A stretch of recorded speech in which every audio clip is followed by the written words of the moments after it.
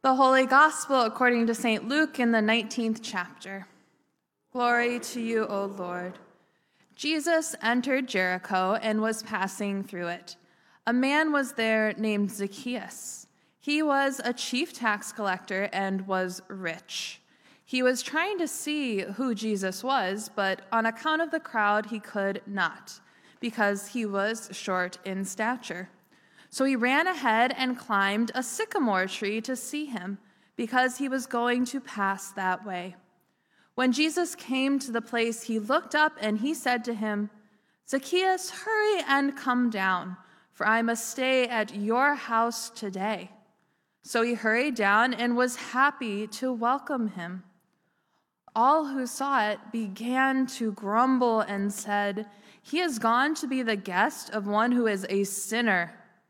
Zacchaeus stood there and said to the Lord, "Look, half of my possessions, Lord, I will give to the poor. And if I have defrauded anyone of anything, I will pay back 4 times as much." Then Jesus said to him, "Today salvation has come to this house, because he too is a son of Abraham. For the Son of Man came to seek out and to save the lost." The Gospel of our Lord. Praise to you, O Christ. You may be seated.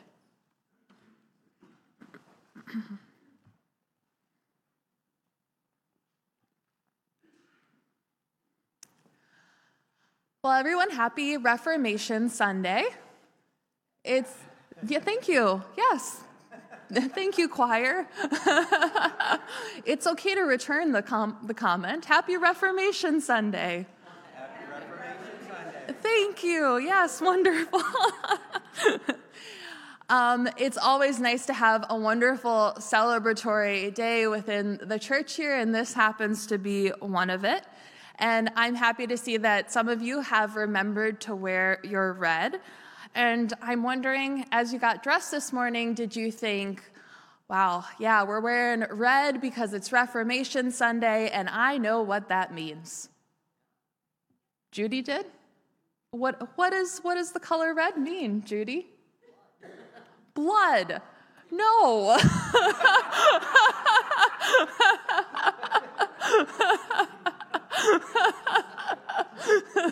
Anyone else have any other guesses?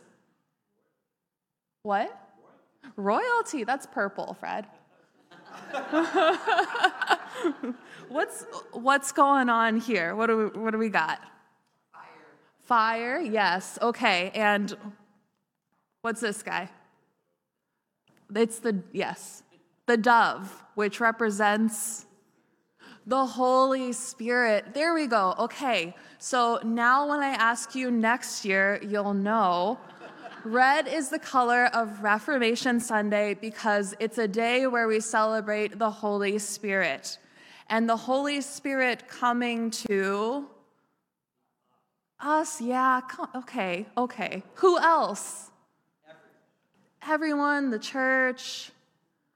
Martin Luther, yes, who said that? Good job, Dick. Yes, Martin Luther. All right, everybody needs to go to Pastor Andrew's talk in between service because you all are failing this quiz. Yes, today is Reformation Sunday. It is the day where we celebrate the Holy Spirit's work through Martin Luther way back in 1517, 500 years ago, when he nailed those 95 theses to the door of the church in Wittenberg, Germany. And Martin Luther was a German monk. If you want to watch a kind of a fun movie, there's that great movie called Luther. I really like that movie. Is it Joseph Fiennes? Joseph Fiennes, yeah. I won't tell you too. I was a little obsessed with that movie in middle school. And it was because I really liked Luther, but there were some other reasons too. Okay, sorry. We're getting back on point now. Okay, red is all about the Holy Spirit and the Reformation. Come to Pastor Andrew's talk. We'll talk more about the Reformation later. But first, I want to talk to us about clothes. as some of you are wearing red, and maybe some of you might have felt a little like, oh goodness, oh darn, I forgot to wear red today. So clothes. I myself am pretty passionate about clothes. I love them. I love getting dressed. I love wearing fun outfits. I happen to be a very gifted shopper, so if anyone needs any help anytime, I'm here. But clothes can make us feel a lot of different ways. We can dress to feel comfy or cozy or fancy. We have uniforms. We have workout clothes, daytime and nighttime clothes, underclothes, outer clothes, clothes up here that can keep us very warm, right? Less clothes that keep us cool. Clothes can be a huge deciding factor in whether you're welcomed and accepted or excluded and judged. Just think about your own perceptions of people and what they wear. Think about the different feelings you might have between someone who's wearing a suit versus someone who's wearing clothes that might be dirty or have holes in them. Lately, my own family has been talking a lot about clothes, and especially the clothes that my youngest nephew, who is 7, wants to wear. You see, he is deeply passionate about the color purple. Purple, everything. And so we have bought him a lot of purple things. But recently we found out that he was getting picked on the school bus on his way home from school. And we knew, and I think you all know why as well. There's this notion that we carry in society that certain colors are for certain genders, right? Blue is for boys, pink is for girls, purple is not necessarily for boys. Now, years ago, perhaps, when my oldest nephew was Corin's age, my family might have dissuaded him from wearing purple or allowing him to dress up in girls' clothes or to be Elsa from Frozen for Halloween, which Corin looked great in, by the way, last year. But we've changed a lot. We've changed a lot. And we delight in my youngest nephew now, his desire to express himself through clothing. We have done our very best not to say this is for girls and this is for boys. And so we were really upset and hurt when we found out that some of his peers were teasing him for his personal style while he was riding home from school. And so there's this line that we're now trying to walk. We want his wonderful little light, the joy that he feels in his purple clothes, not to be extinguished. But we also want him to be safe in the world and not to be bullied. So we've been asking ourselves, what do we do? Do we tell him that he needs to change to fit into what society says is acceptable, into what those bullies' ideas of right clothing is? What do we do?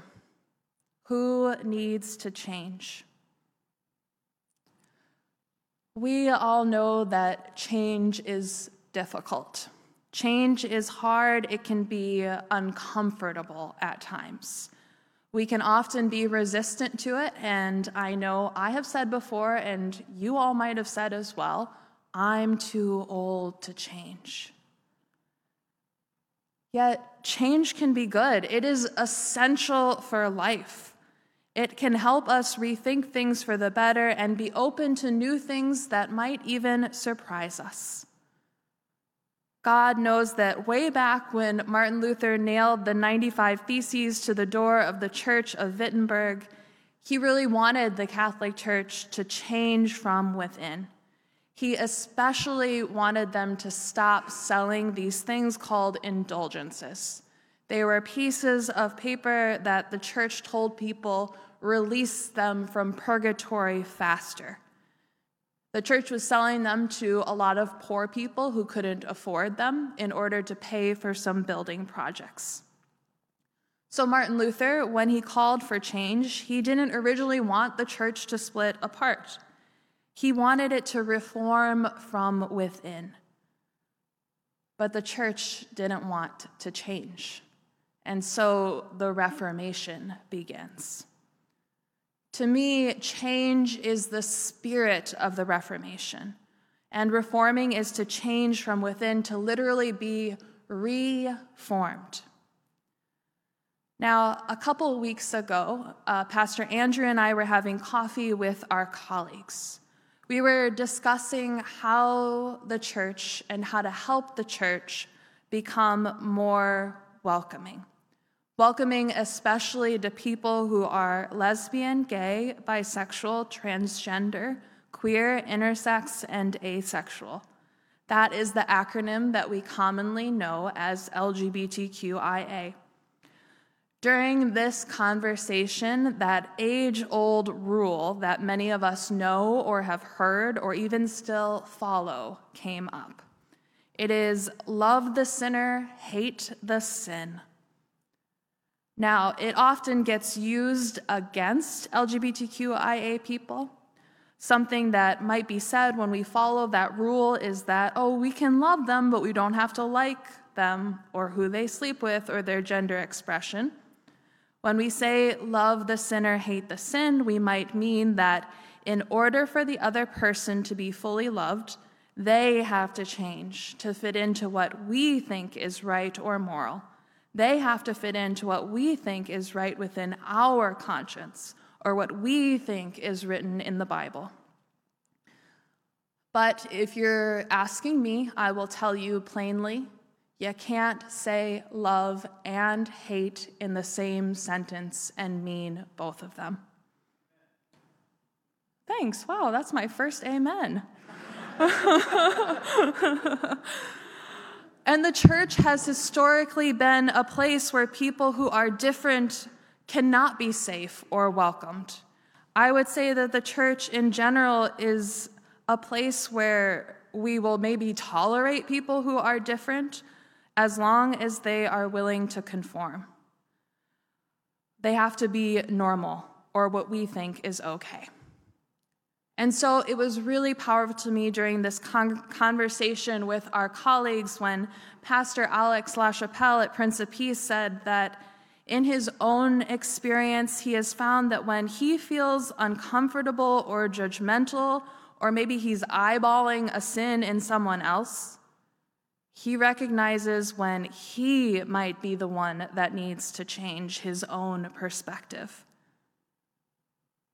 And that got me thinking about the Reformation and being reformed. The Reformation happened over 500 years ago. We've changed a lot in that time. We are a very different church today than we were then. So I was thinking, where will we be 500 years from now? And will people still want to be a part of the church? We, as a congregation, as a people, as Christian people, we might need to reflect a little bit more on what Reformation means. We might need to be the ones who are willing to reform within ourselves. It might be something within our hearts that needs to change so that the church can continue to grow and to be a place where many, especially those who have been historically cast out or tolerated at best, can find community in Christ.